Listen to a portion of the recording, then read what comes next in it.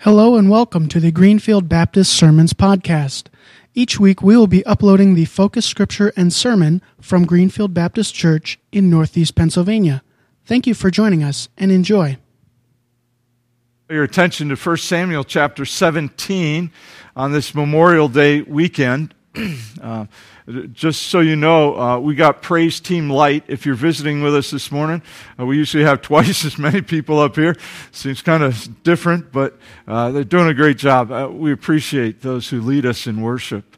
And this morning, as we come to 1 Samuel, we come to a story I bet everyone in here has heard. As a matter of fact, my guess is most non-Christians have heard this story at one point or another. It's that wonderful story of the little boy David and the giant Goliath. Oh, you know this story, yeah. So the struggle, of course, with a story you know is to simply ignore what's being read, right? Because you know the story. You don't have to hear it again. This morning, I encourage you to pay close attention as we gather around 1 Samuel 17. We're going to start with the story in verse 32. David said to Saul, "Let no one lose heart on account of this Philistine. Your servant will go and fight him." Saul replied, "You are not able to go out against this Philistine and fight him. You're only a boy, and he has been a fighting man from his youth." But David said to Saul, "Your servant has been keeping his father's sheep. When a lion or a bear came and carried off a sheep from the flock, I went after it, struck it, and rescued the sheep from its mouth. When it turned on me, I seized it by its hair, struck it, and killed it. Your servant has killed both the lion and the bear. This uncircumcised Philistine will be like one of them, because he has defied the armies of the living God. The Lord who delivered me from the paw of the lion and the paw of the bear will deliver me from the hand of this Philistine." Then Saul dressed David in his own tunic, or Saul said to David, "Go, and the Lord be with you." Then Saul dressed David in his own tunic. He put a coat of armor on him and a bronze helmet on his head. And David fastened on the sword over the tunic and tried walking around because he was not used to them. "I cannot go in these," he said to Saul, "because I'm not used to them." So he took them off. Then he took his staff in his hand, chose 5 smooth stones from the stream, put them in the pouch of his shepherd's bag, and, with his sling in his hand, approached the Philistine. Meanwhile, the Philistine, with his shield bearer in front of him — by the way, I just find that interesting. The big giant has his shield bearer in front of him — kept coming closer to David. He looked David over and saw that he was only a boy, ruddy and handsome, and he despised him. He said to David, "Am I a dog that you come at me with sticks?" And the Philistine cursed David by his gods. "Come here," he said, "and I'll give your flesh to the birds of the air and the beasts of the field." And David said to the Philistine, "You come against me with sword and spear and javelin, but I come against you in the name of the Lord Almighty, the God of the armies of Israel, who you have defied. This day the Lord will hand you over to me, and I'll strike you down and cut off your head. Today I will give the carcasses of the Philistine army to the birds of the air and the beasts of the earth, and the whole world will know that there is a God in Israel. And those gathered here will know that it's not by sword or spear that the Lord saves. For the battle is the Lord's, and he will give all of you into our hands." As the Philistine moved closer to attack him, David ran quickly toward the battle line to meet him. Reaching into his bag and taking out a stone, he slung it and struck the Philistine on the forehead, and he fell face down on the ground.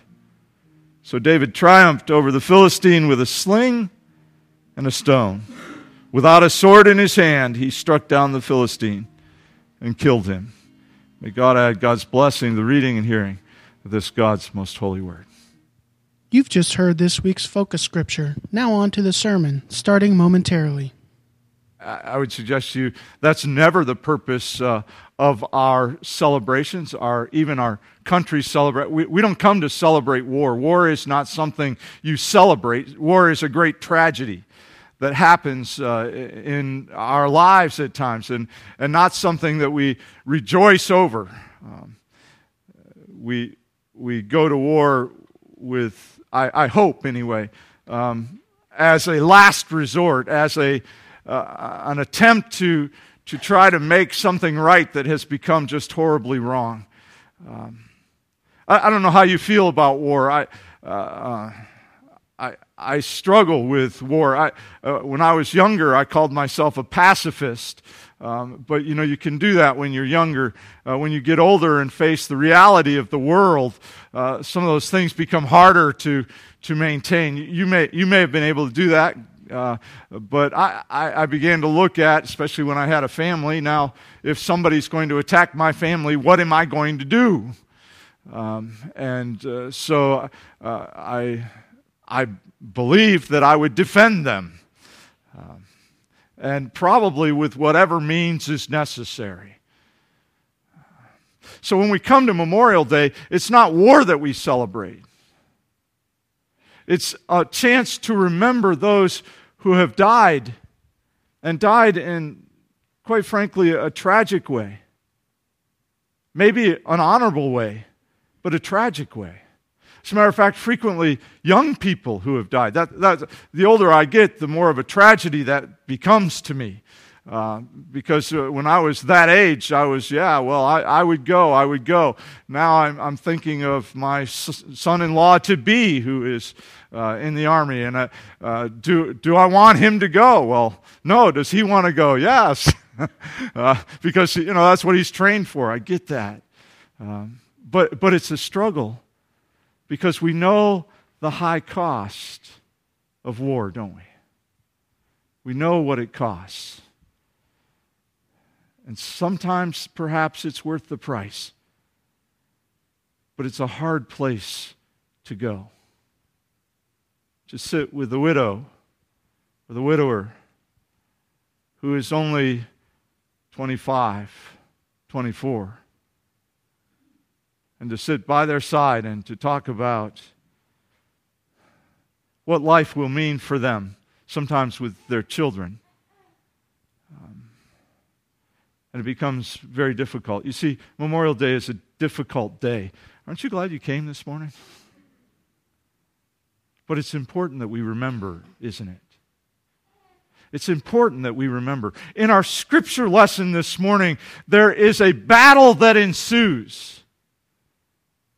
And it's a battle that is necessary. And the reason the battle is necessary is because human beings, in particular one human being, but a number of human beings, have defied the power, not of just the army of Israel, but the power of the Almighty God. And therefore, God will respond. President Obama went this week to Nagasaki, and he said some interesting things while he was there. I don't know how you feel about that. You can tell me afterwards, and just tell me I shouldn't have mentioned his name, or tell me what a great job he did. Either way, you can do that afterwards. But I thought it was interesting that he said this. He said, the scientific revolution has led to the splitting of atoms. He said,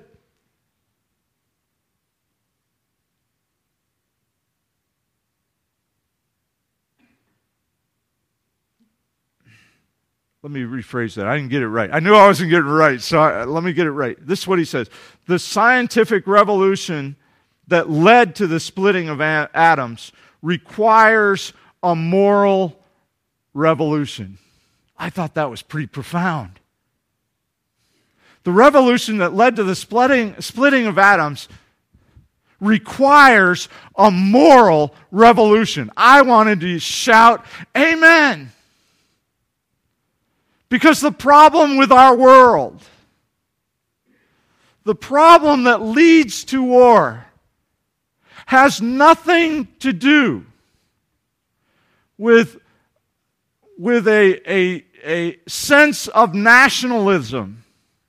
It has everything to do with the seed of sin that has been planted in the lives of human beings and has been allowed to grow. And the only thing that will end war is the power of the Almighty God transforming the hearts of human beings. A moral revolution. Now, my guess is the President and I would disagree about how that should be accomplished. But I believe that he has touched upon something that is very profound. Now, he goes from there and he begins to talk about how we recognize in one another this commonality of suffering.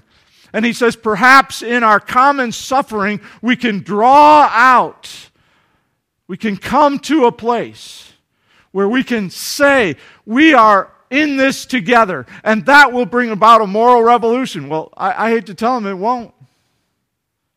Because even when I realize that you suffer just like I suffer, the sin in me says you should suffer more than me.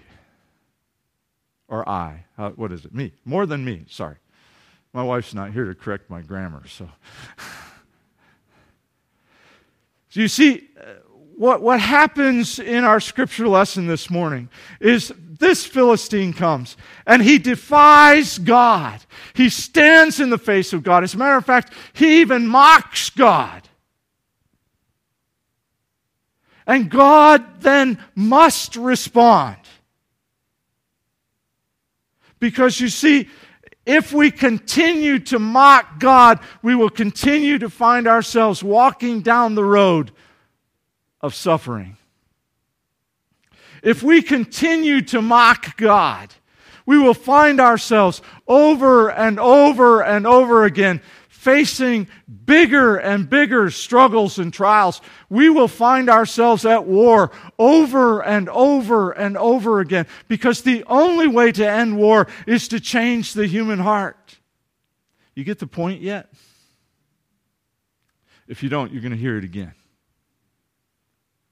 You see, I don't want to say that your sin, that your sin necessarily caused your suffering, but I will say it's sin that causes your suffering.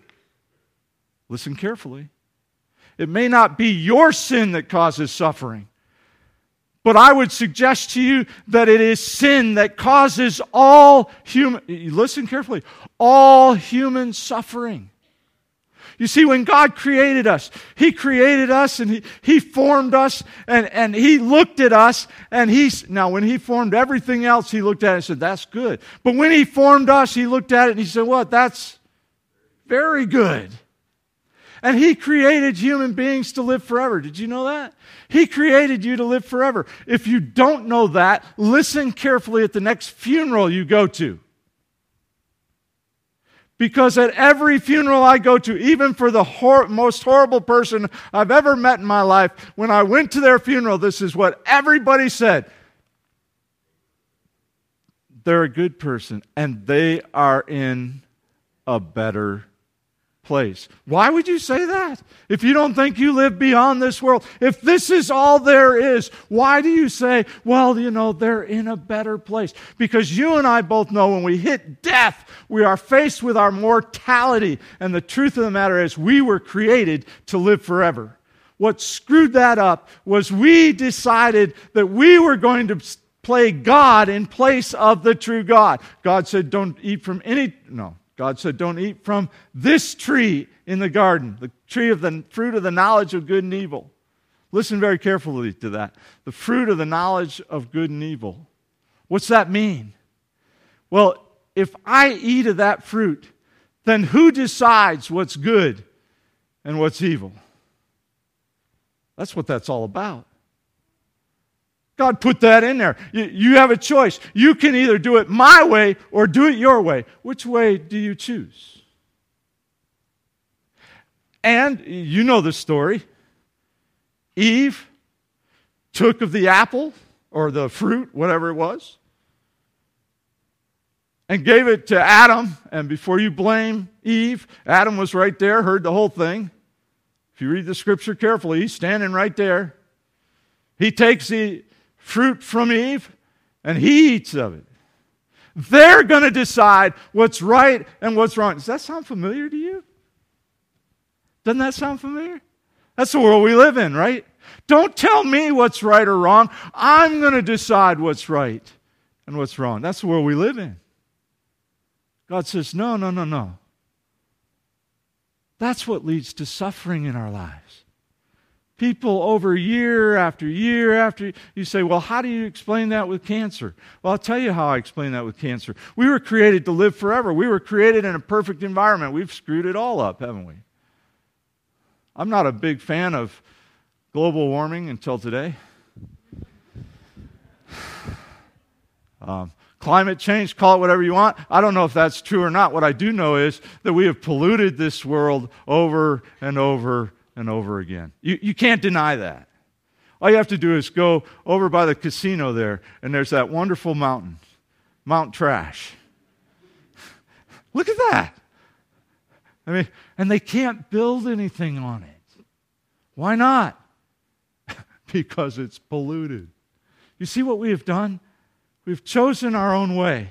We've defied the Almighty God. And a result of that is suffering. And that suffering includes sickness. That suffering includes fear. That suffering includes death. That suffering is all the things that God doesn't want us to have to experience in our lives. And so this morning, when we read this passage, we want to say, go David, and I'm with you. It's an exciting story. I love this story. My name's David, by the way, in case you didn't know. And this story is so incredible. And this story is incredible for a whole lot of reasons. But I don't want you to forget the giant in the midst of it. Don't forget the giant as you listen to this story. Now, David is in a different place. You see, David doesn't live in fear. Did you notice that? Because David believes that the Lord will deliver him. Did you catch that? That's incredible. He believes that the Lord is able to deliver him. And why does he believe that? Well, because he's seen God do it in the small ways in his life. So, when he got out of bed that day, take that, illness. That was for Pastor Dan. Remember someone's birthday without needing it on Facebook. Take that. Or how about this one? Reach for the pretzels. Ate goji berries instead. Yeah! Victories. You see, little victories. We poo-poo the little... Did I say that out loud? We take the little victories and we don't notice them so much. We need to remember, when I was in seminary, I attended a lot of African-American churches. And one in particular had this wonderful prayer time. And people would get up and just give praises to God. And I was young back then, and I didn't think so much of these things as I do now. But I remember this little old lady. She had to be close to 255. I don't know. From my perspective, she was an elderly lady in the congregation.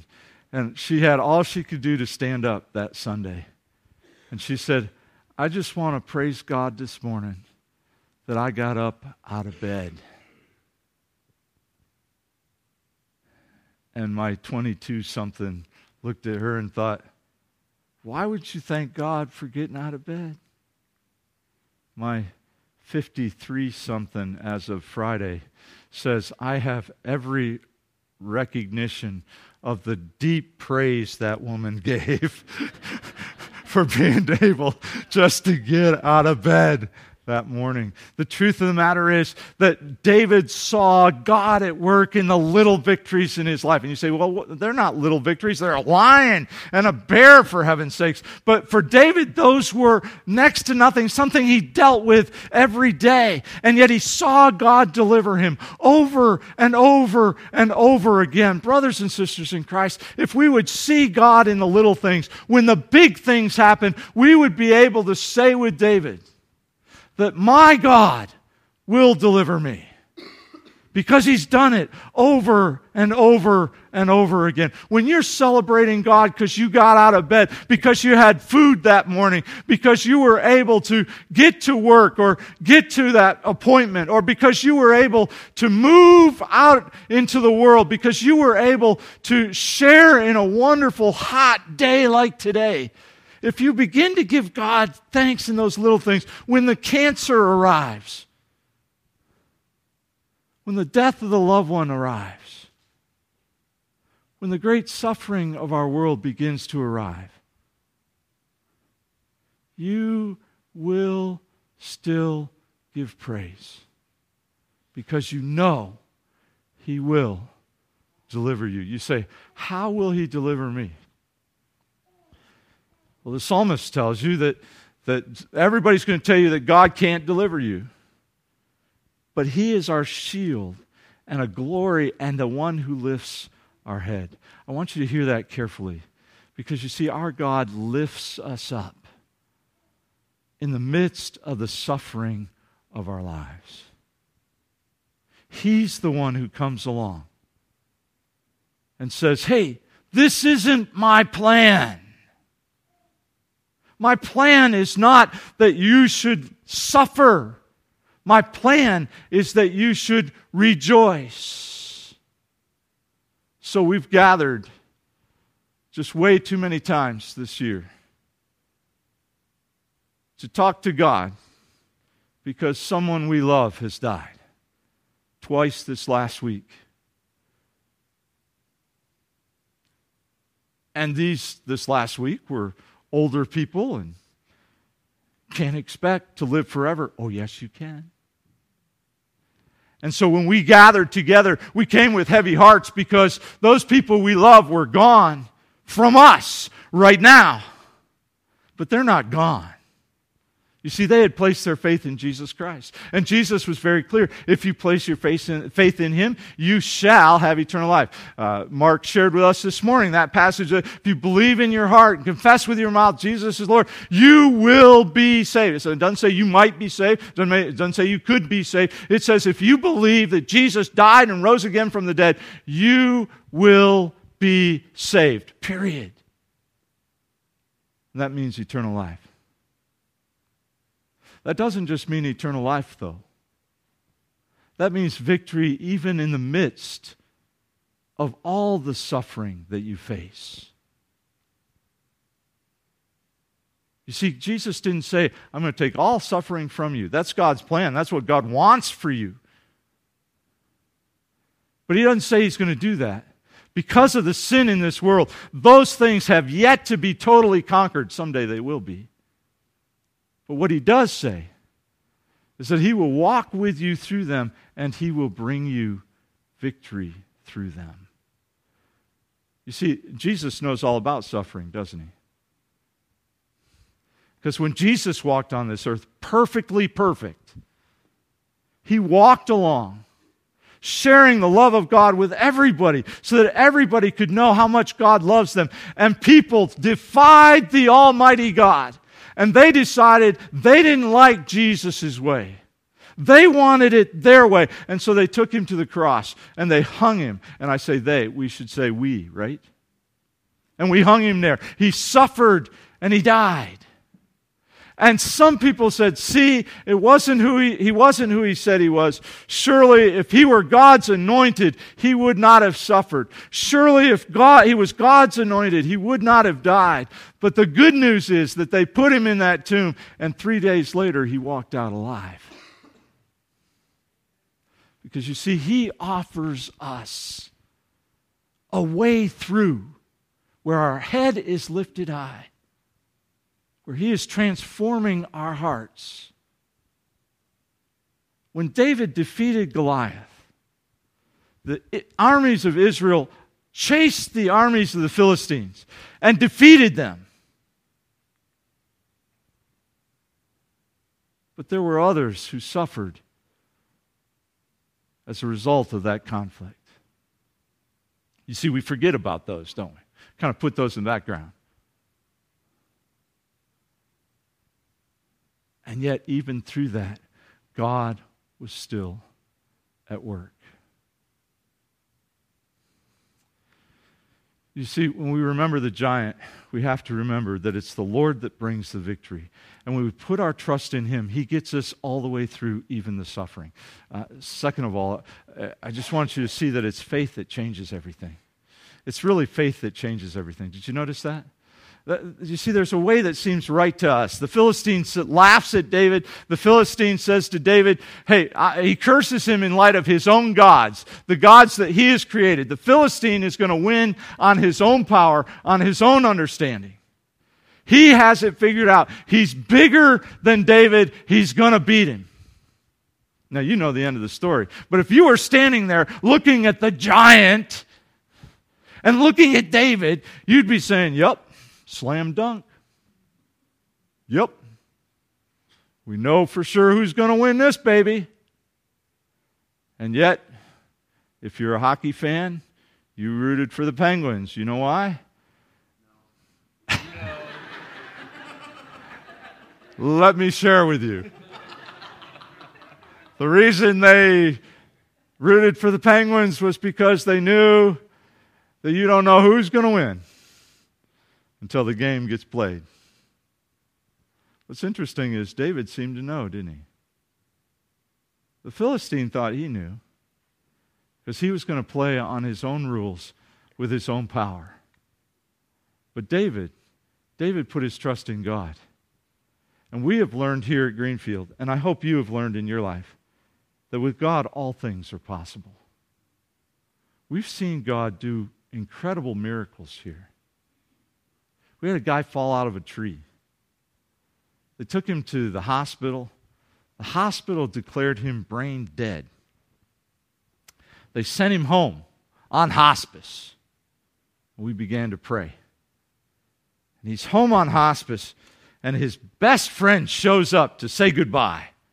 His best friend happened, by the way, this is all interesting to me, happened to walk in just as the hospice nurse was there to do some care for this man whom they hadn't fed for 4 days.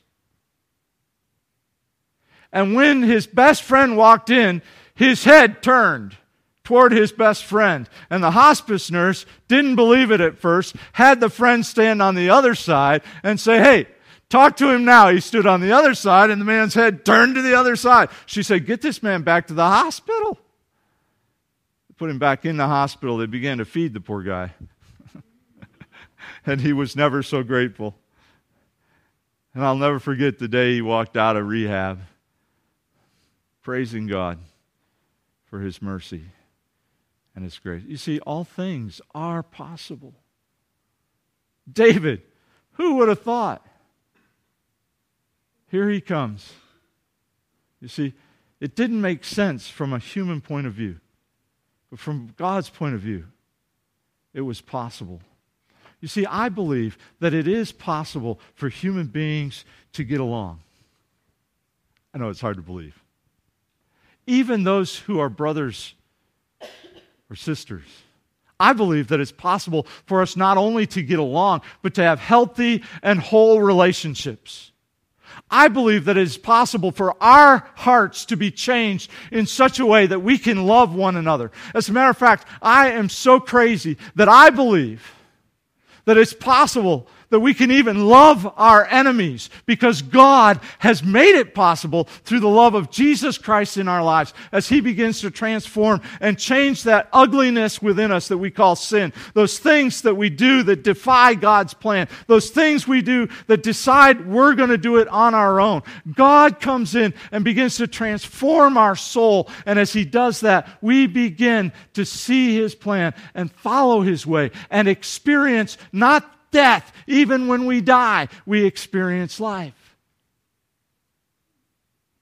We experience the faith that can attack the struggles of our lives without fear. As a matter of fact, I would suggest to you that in our world today, that is one of the most powerful things we as believers can offer to this world, because the world is afraid. You don't believe me? Watch the evening news. It's all about disaster. Disaster's coming. First they tell you about all the natural disasters that are happening around the world, or at least in their neighborhood. And then they talk about the political campaign that's going on.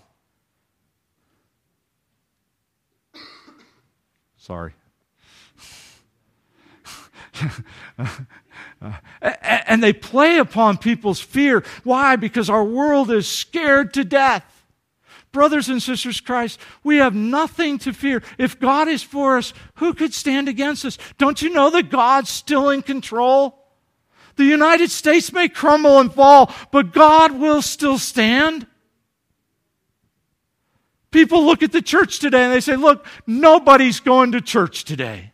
Well, you all made it. I'm glad you're here because it'd be tough for me. Although I could still preach with just a few of you. But the truth of the matter is that even the small number of those who went to worship this morning have greater power because of the love of the Almighty God than the vast armies of this world. Do you understand that? When you walked in this morning and you began to worship the Almighty God, you walked into the most powerful place in the world. You walked into the house of the Almighty God. Did you catch that? If you had gone to the White House, people would say to you, you've gone to the place of power in our world today. Or if you walked into the Kremlin, someone would say, you've walked into one of the most powerful places in the world today. Or if you walked into the Pentagon, someone would say, you've walked into the place of the most powerful army in the world. And the United States has one of the most powerful armies ever established. No doubt about it. But the truth of the matter is, the armies of David are still more powerful than all the armies of the world. You need not be afraid. You see, if you remember the giant, you remember that there is faith that is greater than the giant in your life. And then finally, I love the way David uses a rock and a sling. And the reason why I like this is very important. Because you see, David goes in to the old guard. And you see, the old guard had always used a helmet and a tunic and a sword. That's what the old guard had always done. You see, those old farts, they always did it that way. You see, we always did it that way. So you got to wear the tunic.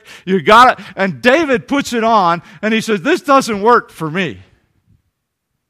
I just want to be right up front about that, because you see, the church frequently says, well, we've always done it this way. Be very clear. God works in different ways. The older I get, the more I say those 7 deadly words. We've never done it that way. We've never done it that way. However many words that is. But the truth of the matter is, God is always using new ways, new techniques. David, this young upstart, this whippersnapper, this kid, walks in full of bravado, and Saul tries to put his tunic and his armor on him. David said, I can't use these. What's he take? A sling and a few stones. A different technique. Even more powerful. You see, when you look at other believers and you say, well, that's not the right way to do it. Stop a minute. There's a lot of ways. There's a lot of ways out there to serve the Almighty God. There's a lot of techniques that work. I hear people frequently complain about those preachers on TV. And I got to be honest with you, sometimes I watch them and I kind of shake my head. But the truth of the matter is, I remember being in seminary and one of my fellow students saying, I don't get it. Billy Graham says the same thing at every stinking revival. And people come in huge groves. I give incredible sermons that have great insight, and they're different every time. And nobody comes forward. Maybe you should say what Billy Graham says. No, the truth of the matter is, Billy Graham wasn't so concerned about technique. He was more concerned about what the Bible said. And that's what makes all the difference. You see, it's not our technique that has the power. I would like to say that, the way we do worship is what brings people to church. Well, sometimes that helps people get here, but it won't change their lives. What changes their lives is the Word of God, the unshakable truth of God. The fact of the matter is, President Obama, if you want a moral revolution, you have to have a moral law. And if you have a moral law, you have to have a moral lawgiver. So you have to decide who's going to be your absolute truth. Our world says today there is no absolute truth. Make up your own truth. But the fact of the matter is that the only way for your life to change is to put your trust in the absolute truth of Jesus Christ. Otherwise, your life will not be changed. When I came here to candidate, I'll never forget, actually it was before I came here, it was the phone interview. And so I'm sitting in this room and I can't see anybody. And they all introduced themselves and they did a great job. But I'll never forget Ted McQueenie. Is Ted here this morning? Ted's not here this morning, but Ted McQueenie says, I only have one question. I'm thinking, okay, great. So, do you believe in absolute truth? And of course, as the interviewee, I spent a lot of time trying to figure out, what do you mean by that? But the first thing that came to mind was the right answer, I believe. I said, absolutely. Because you see, the truth of the matter is, there has to be an absolute. And God has shared with us that absolute. It's His Word. And He didn't just share it with us in words, but He shared it with us by living it as He came to this earth in Jesus the Christ, the Word of God. He made it real. He said, if you live like Christ, you will know the truth. Jesus said, you will know the truth, and the truth will do what? Set you free. Because if you let the truth guide your life, then you will hear very quickly that there are good ways and that there are bad ways. That there are right ways and there are wrong ways. And some people get all upset, well, God just wants to take my fun away. No, that's not true at all. God wants to give you the strength to live a life that's full of joy, so that you can live a life that gets you through the hard times and the struggles, so that you don't find yourself hopeless as the rest of the world has found itself, so that you can still stand when all else fails. You can still stand, so that you can run to the battle line, so that you can take out whatever weapon God happens to give you at that moment, and you can stand firm. And I've seen it over and over and over again. I've seen soldiers of the Lord beaten and scared and taken their freedom away from them. And yet in the midst of that, they stand there. And as they stand, things begin to change. And the battle begins to transform.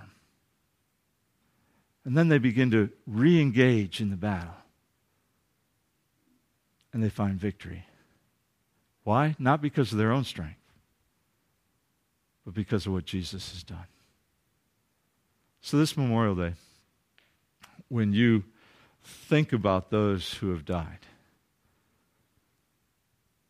pray for their families. Please pray for their families. But do a step more. Take a moment and pray for our country. That the Lord might begin to reign in the hearts and minds of those who walk with us down this road. That the Lord might begin to transform the hearts and the minds of our leaders, of our president. That the Lord might begin to transform, not just there, it's easy to say, Lord, fix them, right? That's my favorite prayer. Lord, fix them. They're broken. And every time I do that, God says, I've come to fix you. Okay, Lord. Maybe this Memorial Day, you would ask the Lord to come and help you to see the victories He's working in your life. That you would ask the Lord to come and fill you with the kind of faith David had, so that even in the midst of the struggles of life, you would be able to stand. Maybe this Memorial Day, you would say, okay, Lord, here I am. Forgive me for where I have wronged you. Come into my life. Transform me so that I might stand and be used by you in whatever way you would deem best. I give my life to you. Would you be willing to do that? Better yet, why don't you do that today? God loves you very much, and He wants what's best for you. Not just what's good, but what's best for you. Would you put your trust in Him today? Let's pray. Lord Jesus, thank you for our time together this morning and for your word. Thank you, Lord, for the truth that you give us. Help us to be open to that truth. Lord, we pray this morning that you would begin in us, that you would transform us, that we would begin to see the truth of your love and your grace, that we would begin to see the victory you have for us, that we would begin and be willing to put our faith in you, that we would this morning, Lord, take that extra step and be willing to be used by you in whatever way you would see fit.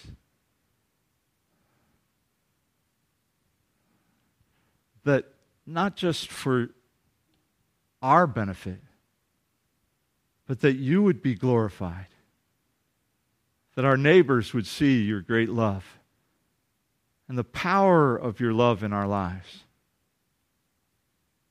that we might be able to share with them what peace really is all about. Lord, we lift up to you those this morning who have faced great loss, especially, Lord, those who have faced that loss in the midst of war. We pray for peace. In Jesus' name we pray. Amen.